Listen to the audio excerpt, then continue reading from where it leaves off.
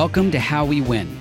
All over the world, people are doing extraordinary things, and action is the best antidote for anxiety.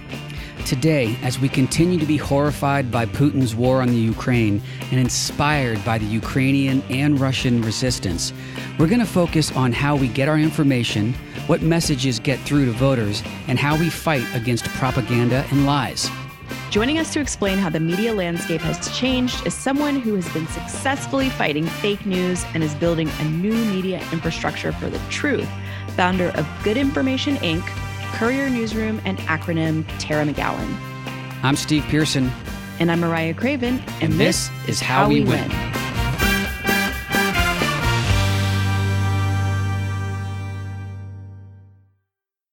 You had a busy weekend.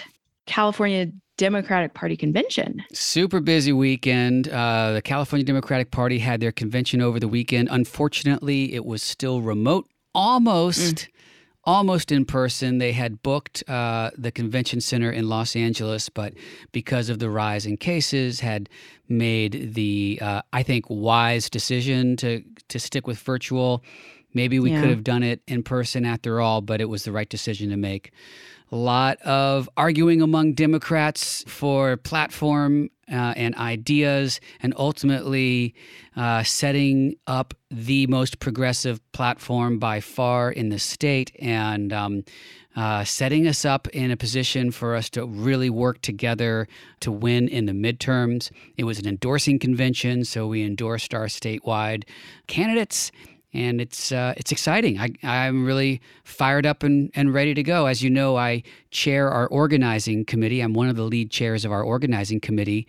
And there's just so much great knowledge and passion and new ideas for how we're going to reach out to voters, relational organizing, voter mentorship programs that we're implementing and scaling all over the state. It's really exciting. So I hope that this is a model for how we organize nationwide. How exciting. I love a good progressive platform. Meanwhile, in Texas, a judge had to stop our governor from investigating the parents of transgender children from child abuse.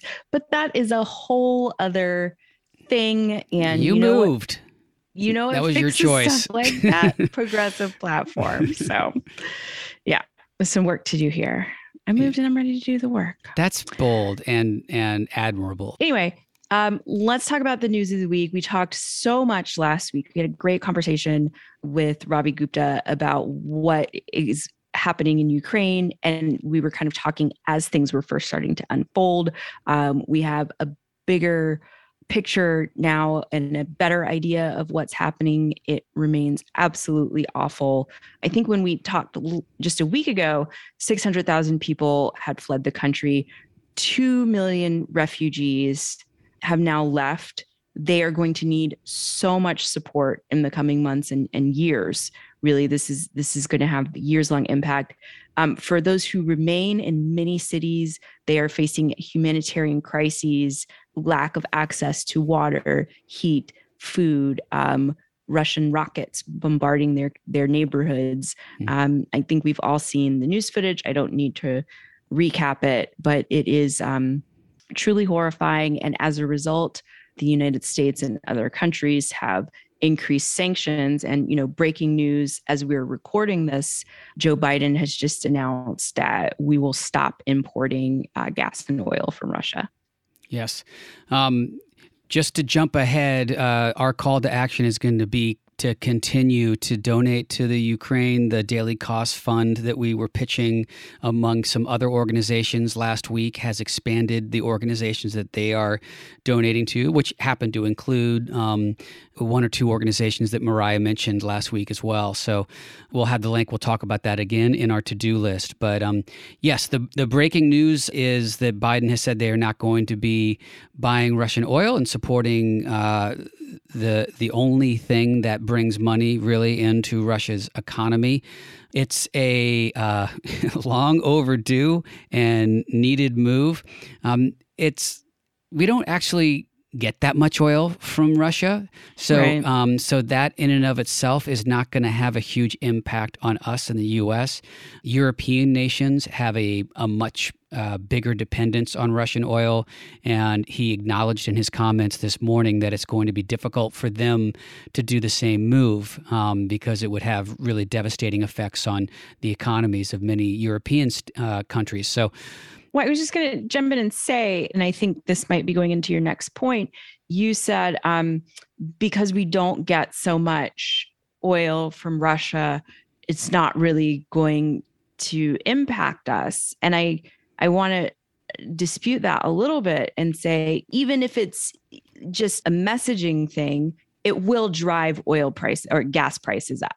And we're already seeing that. So I think the average driver, because of all the news and the fear, has already seen gas prices going up. And I think that this news will certainly increase that. Okay, yes. Let's talk about that some more because that's a really important point that you made. And that goes into this deeper conversation that we want to have about communications and messaging. And this will have an impact. It will also open the door for opportunistic oil companies to open up more drilling opportunities in the U.S. And Biden even mentioned that in his speech, that there's a lot of approved land parcels where drilling could happen and oil is there that we're not exploiting right now. That was chilling to hear him say, because clearly and he did, to his credit, he did mention we need to get into renewable energies more. Like we need to double down on our green initiatives. We need to double down on electric cars and get off our dependence on fossil fuels. He did say that. He said that in conjunction with ramping up fossil fuel production, which is, I guess, a little something for everyone, which is sort of what he did at the State of the Union address. But, there is no doubt that our dependence on fossil fuels is not only destroying the environment. And all this news cycle, by the way, I think we barely mentioned it last week. If we did, the UN came out with a new climate study that said that there are dire consequences to climate change, and there's going to be some parts of the world that will literally be uninhabitable as a result of our inaction. So we know without a doubt that continuing to mine our earth for fossil fuels is destroying the planet. We also know that, without a doubt, looking at Putin's impunity in invading the Ukraine and how the European community and the U.S., but especially the Europeans, are handcuffed by their dependence on Russian oil, we know what a national security problem it is to be reliant on fossil fuels. And we know how bad it is for our economy when we see the stock market getting crushed by one man's actions in horrible actions in the Ukraine, and all the opportunity for growth, job creation, and a new economy that would be bolstered by investing in green energy jobs. So it's pretty objectively obvious. Yet there are still very, very powerful forces that will spin this and turn this into an opportunity to do more drilling and exploiting of our planet and not invest in green energy. Yeah, absolutely.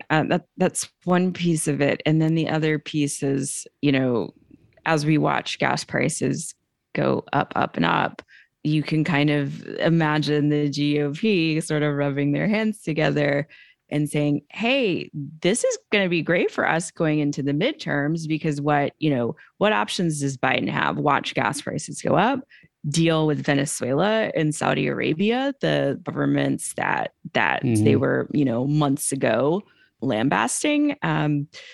We're in a little bit of a tough position. It's going to take really understanding like a lot of big picture stuff about this, and also accepting that our sacrifice in all of this awfulness is, at this point, is going to be higher gas prices. We have to do this right now. We have to invest in our infrastructure for a green economy right now. If there was ever a compelling case to be made for it, we all need to be shouting from the rooftops right now, because we're seeing it play out, especially the national security and the economic impacts of it right now.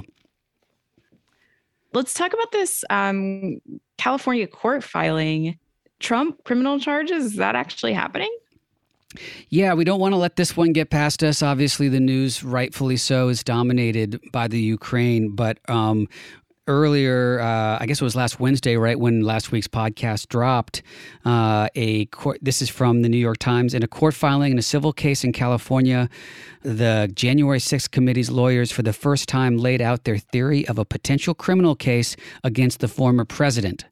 They said they had accumulated evidence demonstrating that Mr. Trump, the conservative lawyer John Eastman, and other allies could potentially be charged with criminal violations, including obstruction of an official proceeding of Congress and conspiracy to defraud the American people. The filing also said that there was evidence that Mr. Trump's repeated lies that the election had been stolen amounted to common law fraud. So tightening up around Trump, some real criminal charges being presented, and that's something that we're waiting for, and we'll see. But we wanted to see some meat come out of the January 6th commission, and it looks like it is. There's some new subpoenas and everything too. We'll have time, I think, on a future episodes as more of this comes out to really dissect this. But it's exciting. It's good news. Anytime we're able to hold them accountable for any piece of what happened January 6th and the months leading up to it and the months after is good news.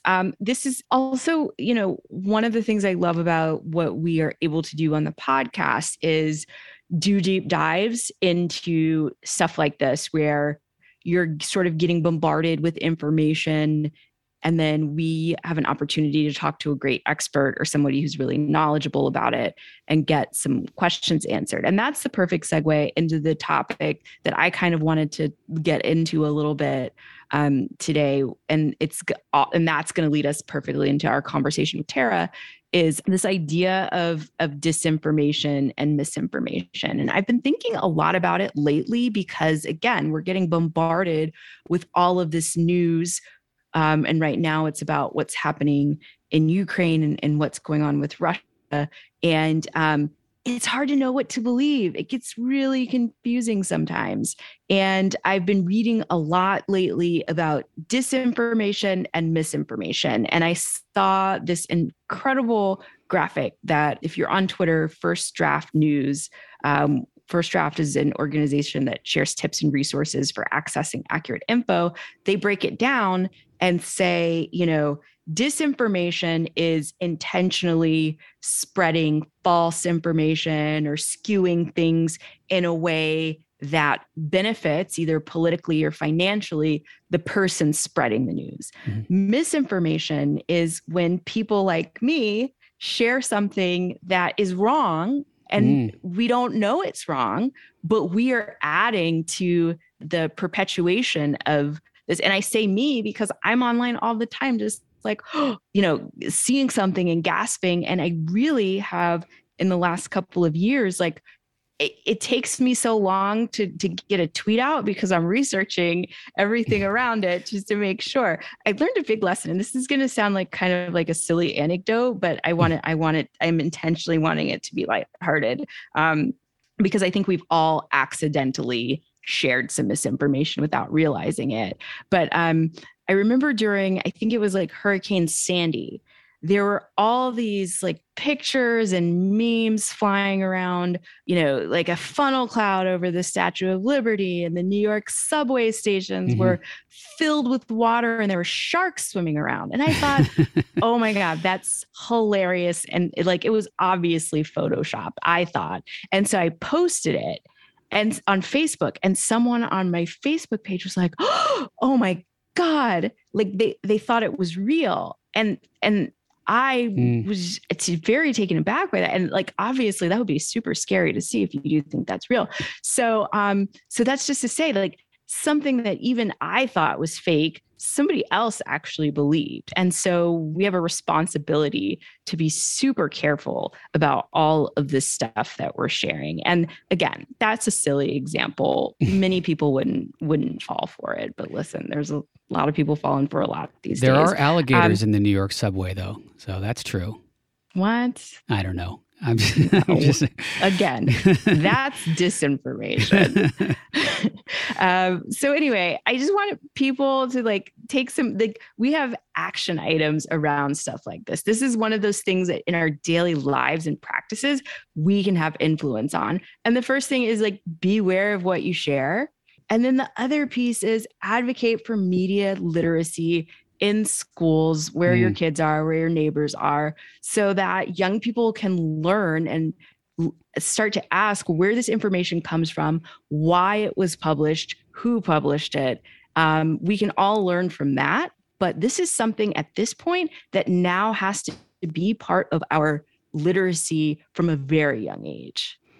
Yeah, you're so right. And you're right that this is a great segue into our conversation with Tara McGowan, because one thing that we didn't get into too much with her, but is a big focus of her work, is getting civic information out to people, because so many people that's been lost. It's lost in schools, and it's certainly not something that people are seeking out. But all of this misinformation, disinformation, it's all specifically designed by bad actors to erode our trust in the news and sow doubt in facts. And it works. Just like you said, it's confusing. Like I doubt things too. It makes me second guess and question like what I'm hearing, even from bad actors. And so we have to be very vigilant and very careful about what we're sharing, and intentional about what we share too. Tara talks about this too, and this is an action item for us. I'm spoiling all of our to-do list, but it's important that we share correct, good, important information into our networks so that our networks get that.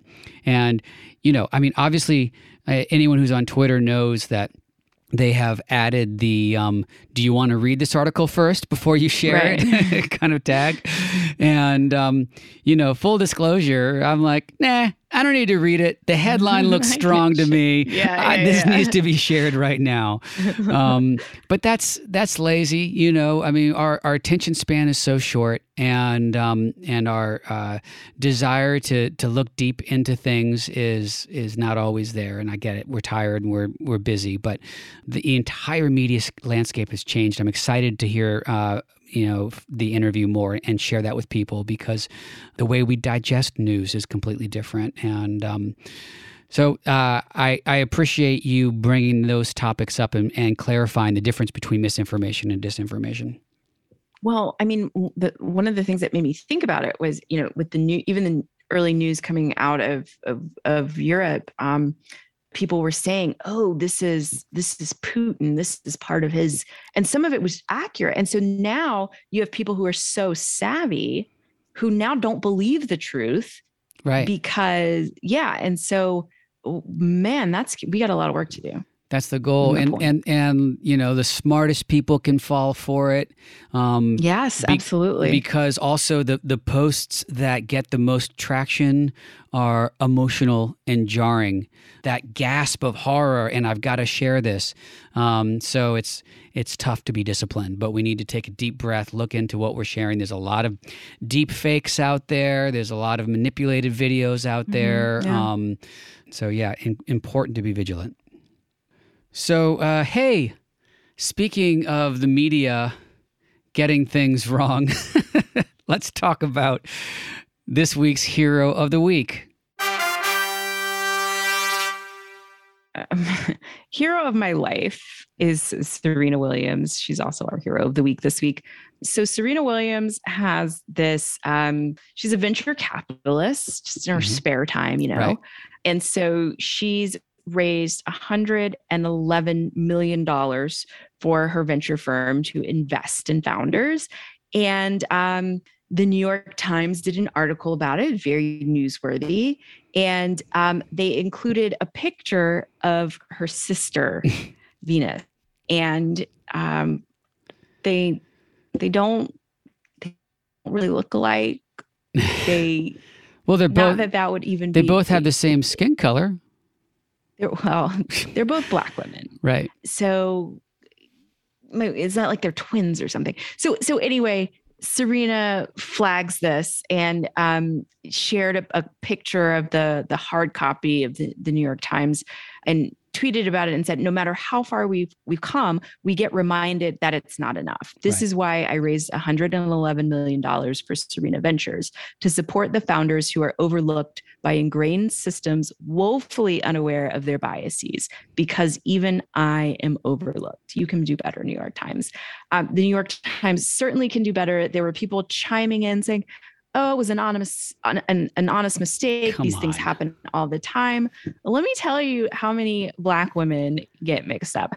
How many times I have been called by the other one Black woman's name that works in whatever office, that are literally the only thing that we have in common is that we're both Black women. This is a microaggression that we've all been through. It is a clear aggression when it's in the pages of the New York Times. And I am so glad that she didn't say, oh, well, it was an honest mistake. Let's call these things out. Like, if you can't be bothered, to double check and get the right picture. Come on. I'm getting worked up. Anyway. I know, but also, and that nobody caught that, I mean, like you said, it's a bad enough microaggression that happens every day for, Black men and women all over the country. But these are also two extremely famous people. Extremely famous. She's like one of the greatest athletes of all time. Exactly. And that no one caught that no one was like, wait a minute, that's Venus, not Serena, is mind-boggling. That's why you need me and people like me at the New York Times. There we go. Like, y'all, excuse me. Hello, excuse me. I'm sorry you're busy on How We Win. You don't have time to go get a cushy New York Times job. Oh, goodness. So anyway, Hero of the Week, flagging that microaggression. Thank you, Serena.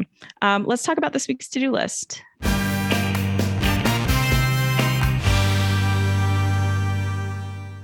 I already mentioned it early on because it's worth mentioning a bunch of times. We want to continue having people donate what they can to the relief funds for the people of Ukraine.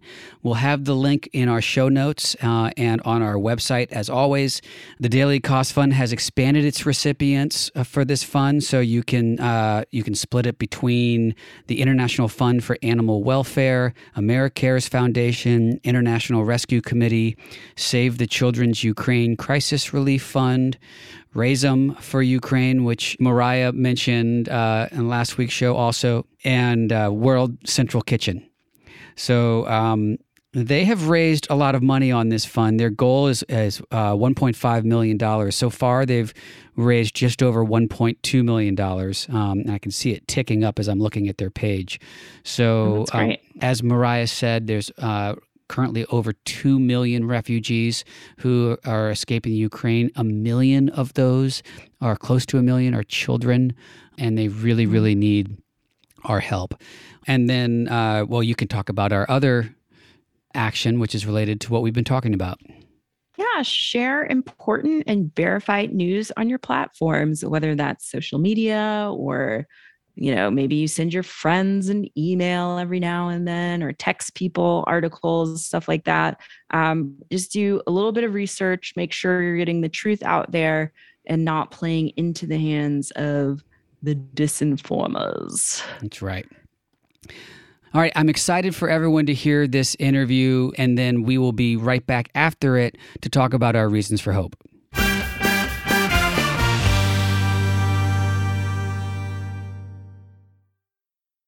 Tara McGowan is a fake news fighter, launching multiple platforms to combat disinformation in American politics. She's a political strategist and the founder of Good Information Inc., Courier Newsroom, and co-founder of the progressive political organization Acronym, which launched a massive campaign in 2020 to persuade voters not to re-elect Donald Trump. I know everybody's heard of them. Tara, thank you so much for joining us. Thank you so much for having me, Mariah. I'm very happy to be here with you guys.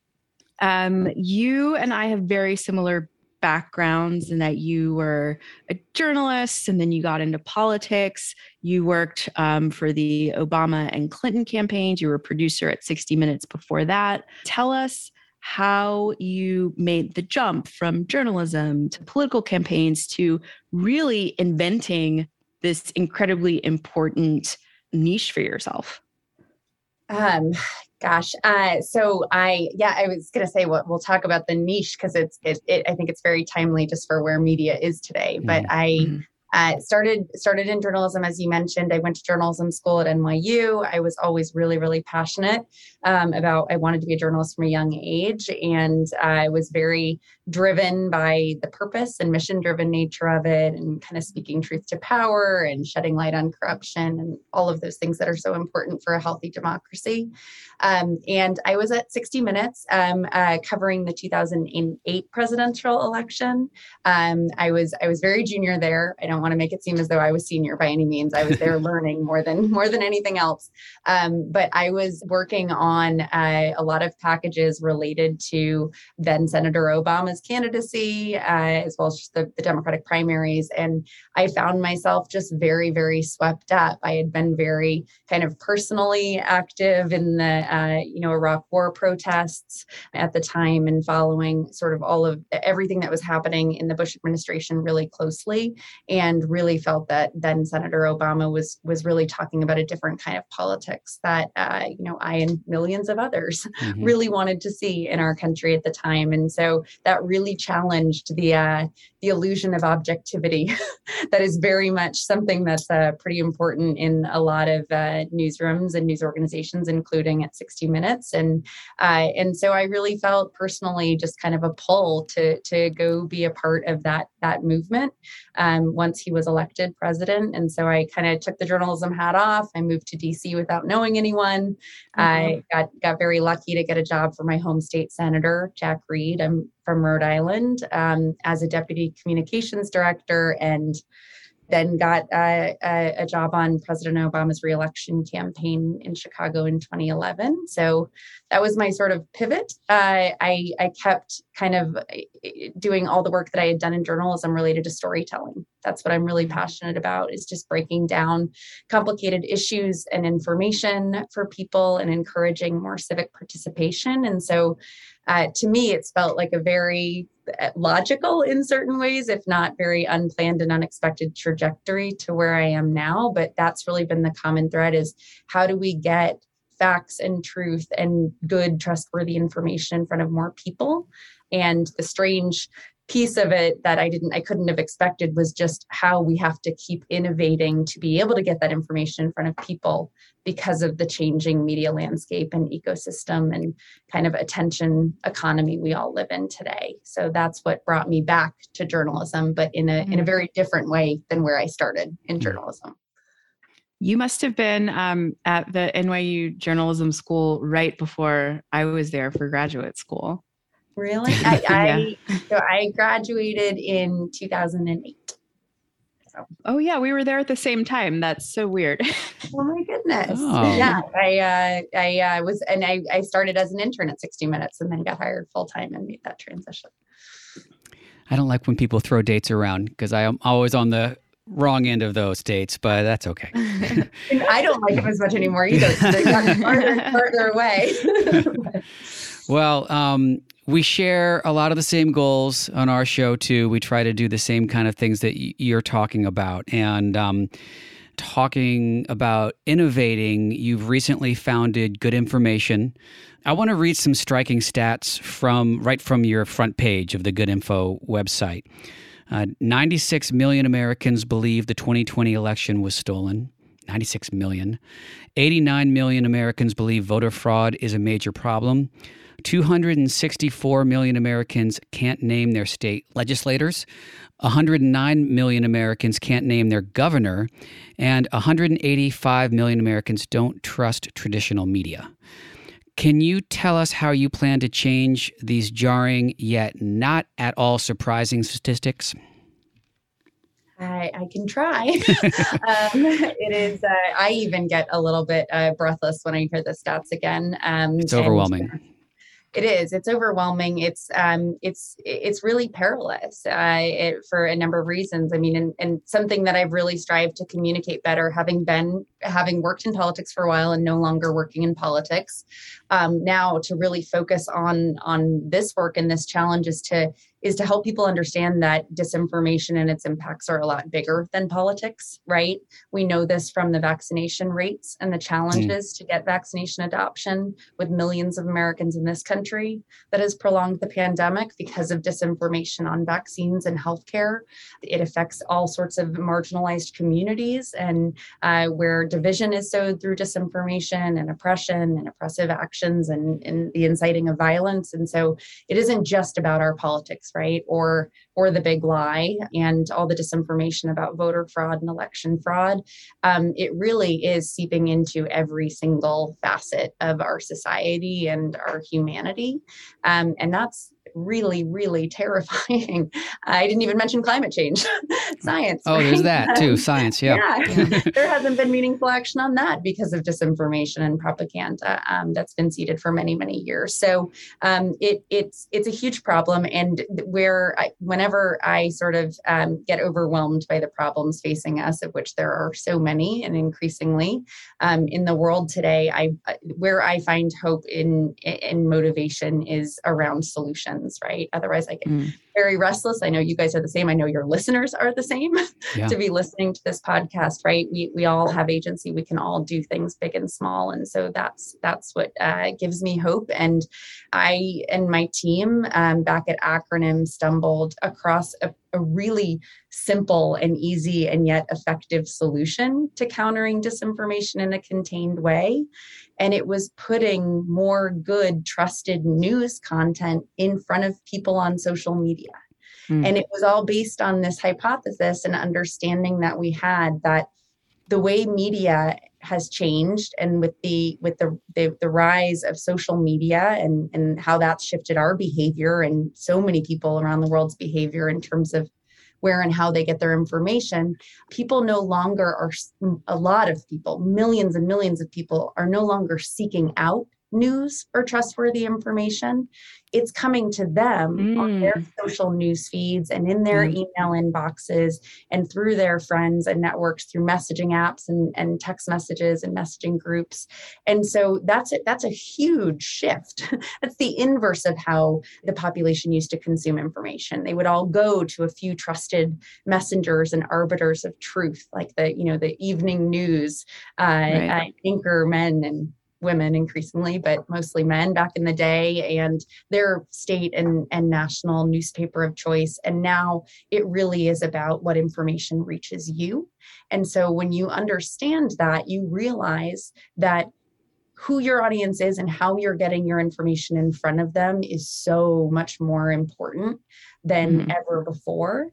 And yet we're seeing legacy, traditional trusted news organizations like the New York Times or even the Wall Street Journal or the Washington Post really prioritize paying subscribers for their business models who happen to be people who are still looking for that information. And that is a dwindling population.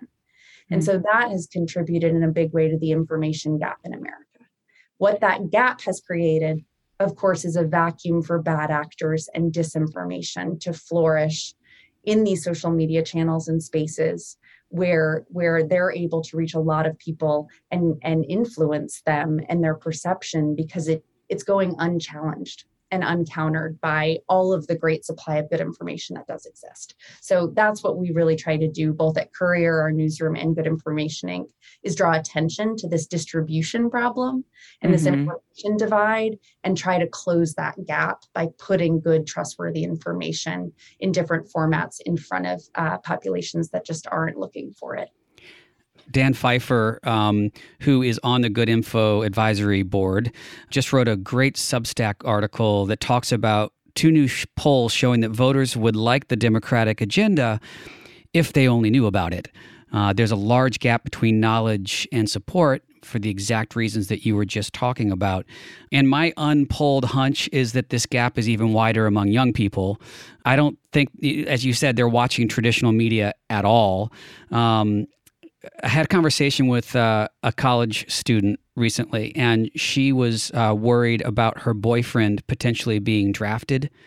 And it just occurred to me, like, where is she getting her news from? I mean, that's a real valid fear because there's so much, uncertainty and horror going on around the world. But she wasn't getting like a full picture of the U.S.'s involvement or how that's happening and everything. So I was just wondering, like, where is she digesting the news? So where are young people actually digesting their content right now?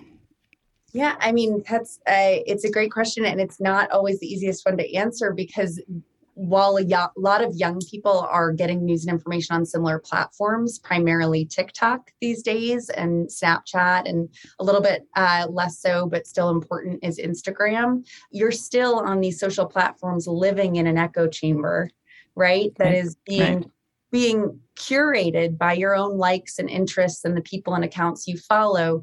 So you can be on Instagram and have an entirely different information environment you're living in than your friend or your cousin or your mom. And so it really comes down to sort of the algorithms and how they reinforce beliefs and behavior.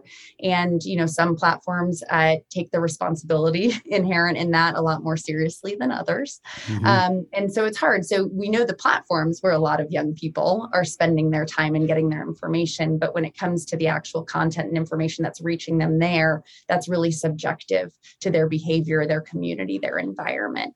And so something that we prioritize at Courier is breaking through those echo chambers and doing that in a myriad of ways. An unfortunate but effective way is paying your way in. Mm-hmm. Platforms have built these massive $1 trillion businesses on advertising, on being able to promote content on people's news feeds. That is a way that you can get it in front of people who won't find it on their own, or it won't deliver it to them organically. But there's also a lot of really important organic ways and free ways to do that. And that is something that I was excited to talk to you guys about and your listeners about, which is the simplest thing anyone can do, which is just share good information on their social channels all the time and not assume that other people are seeing what you're seeing, even if you're close to them in real life, because it really can make a difference. And it's all about making sure that there is more of that good and trusted information that's moving online, because there's such an abundance of bad information that is reaching people. And so I think, in the poll that you mentioned from Pfeiffer as newsletter that was definitely making its rounds around our team today too, because it essentially builds the case for Courier, our news organization, in a pretty direct way.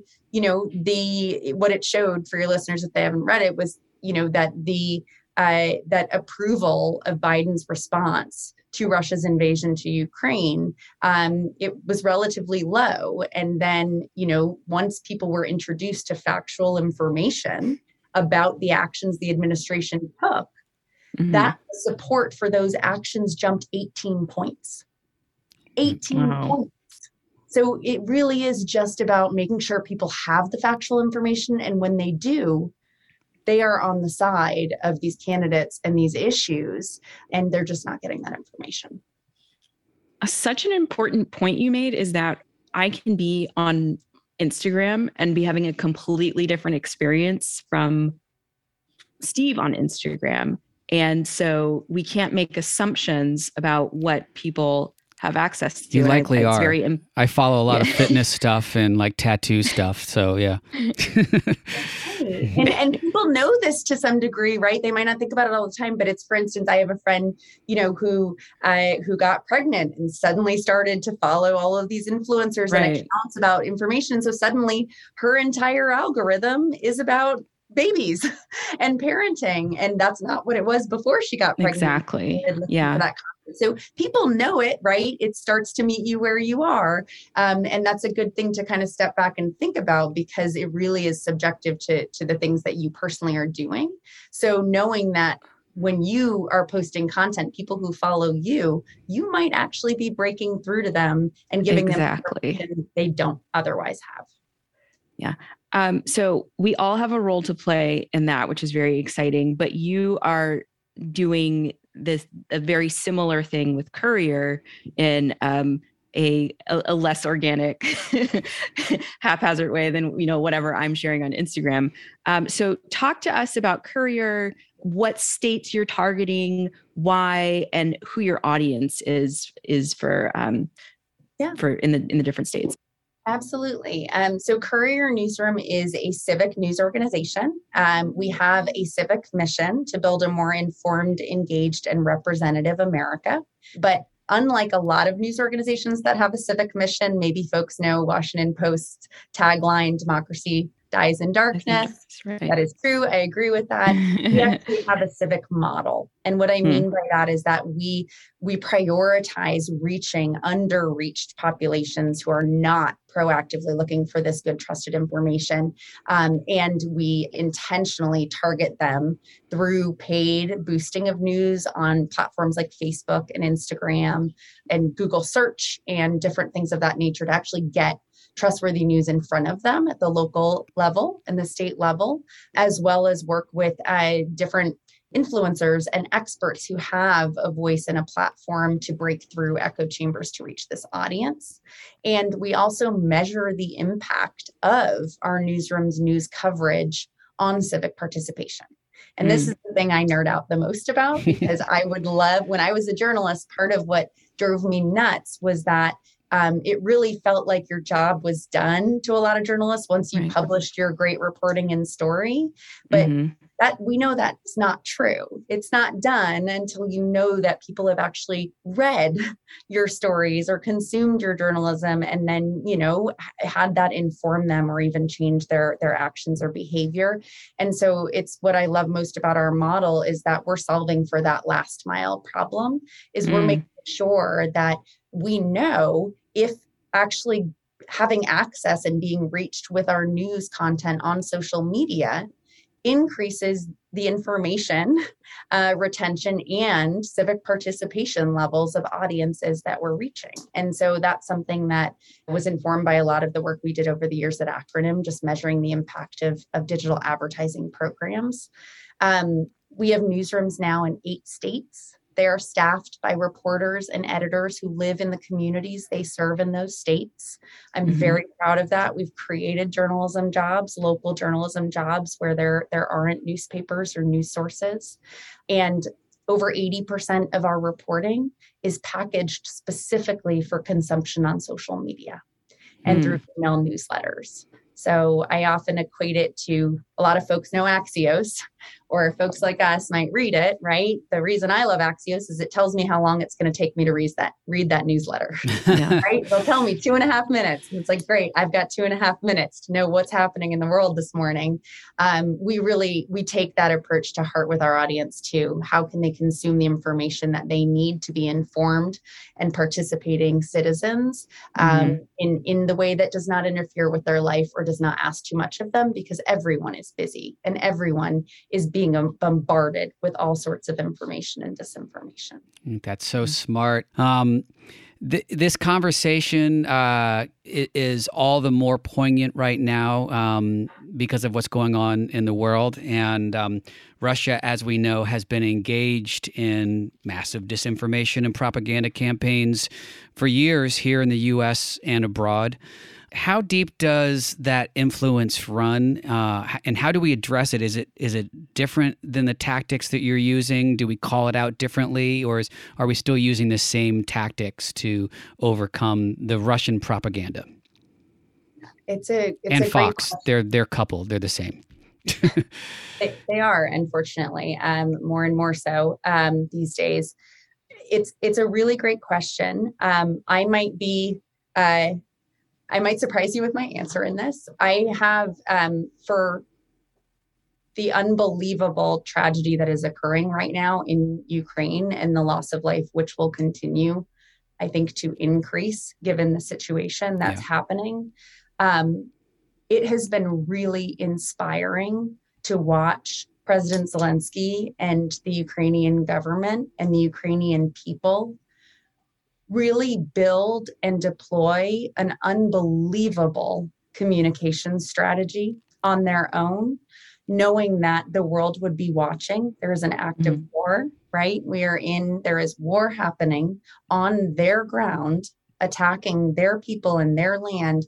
And yet they have been able to take that opportunity of the world watching and really drive their position and endear essentially the world to their cause and the cause of democracy in a way that I am truly, truly just so inspired by, because it's that is so unbelievably difficult, because as you mentioned, Russia and Putin, I hate to also say Russia, it's Putin. You're right. Right? You know what? Because I also don't want all the Russian people who are suffering and will suffer because of their leaders' actions to fall victim to discrimination. Thank you. Thank you for that. Side point, but I'm trying to get, like, let's just replace Russia with Putin and Putin's people. But I really, he is a master at propaganda. We've already started to see deep fakes. My cab driver this morning in DC was telling me about the deep fakes that has been coming out of Putin and his administration. And so,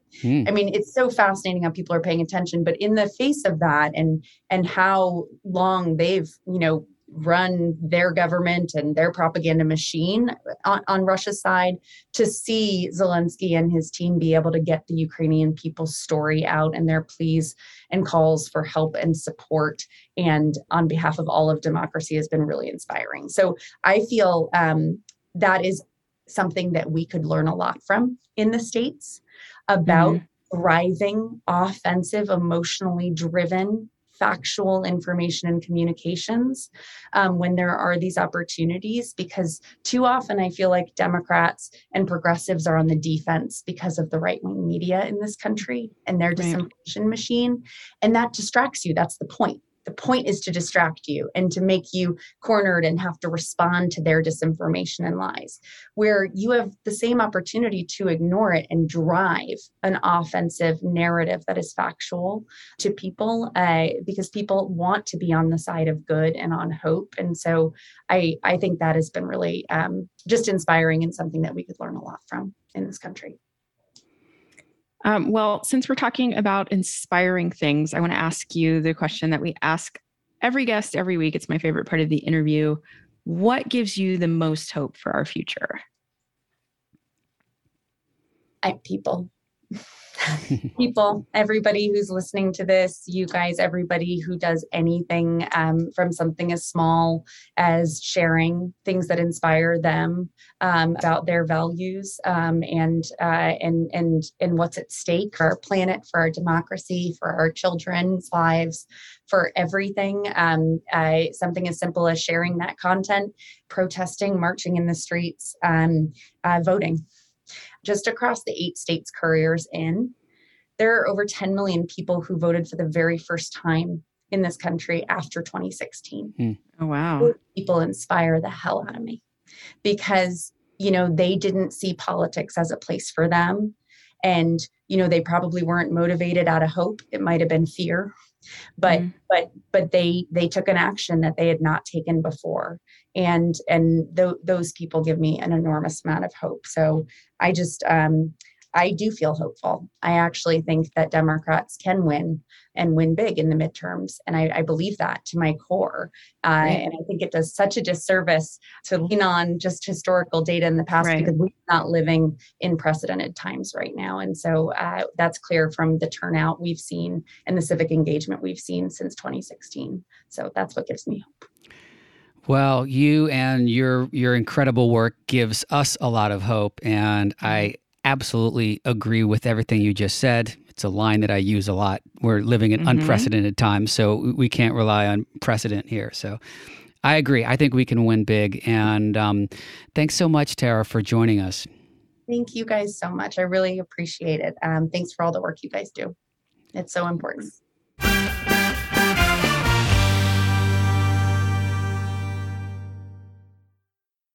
What's your reason for hope today, Mariah? So it's Women's History Month. It is. Happy Women's History Month.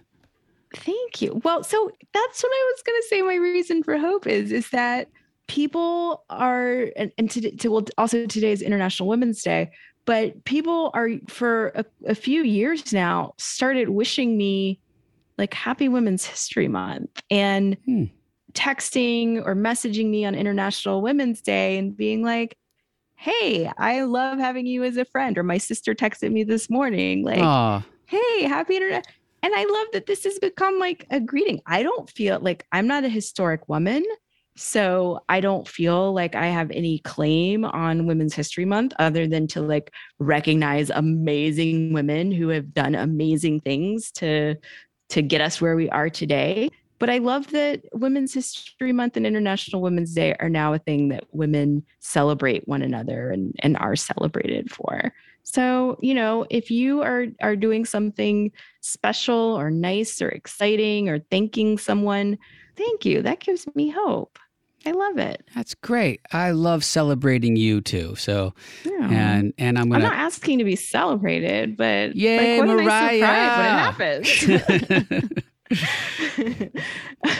What's your reason for hope, Steve? Well, my reason for hope has to do with something that we've been talking about a bit on the show of late, and that's the opioid crisis and all the damage that that's doing to our country. This week, this is from the New York Times. I'll read it right from the pages. Members of the billionaire Sackler family and their company Purdue Pharma have reached a deal with a group of states that had long resisted the company's bankruptcy plan, a crucial step towards funneling billions of dollars from the family's fortune to addiction treatment programs nationwide. The Sacklers will have to pay as much as $6 billion to help communities address the damage from the opioid crisis. Wow. This is That's some really incredible. encouraging news and some meaningful money that's going to go into treatment programs for people who are suffering. Meaningful. That's key, that it's going to help the people that were harmed. Oh, that's so incredible. Yeah. That is a reason for hope. Thank you for sharing that, Steve.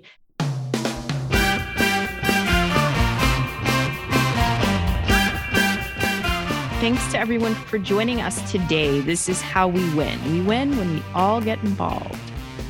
Take a hop, skip, and jump over to our website at howwewinpod.com and send us an email at hello@howwewinpod.com. Or, of course, you can always tweet to us. We like that at BluesBoySteve and at Mariah_Craven. Make sure you subscribe, rate, and review on Apple or whatever platform you get your podcasts on. We appreciate you so much. We really, really do. We'll be back with some more next Wednesday. See you then.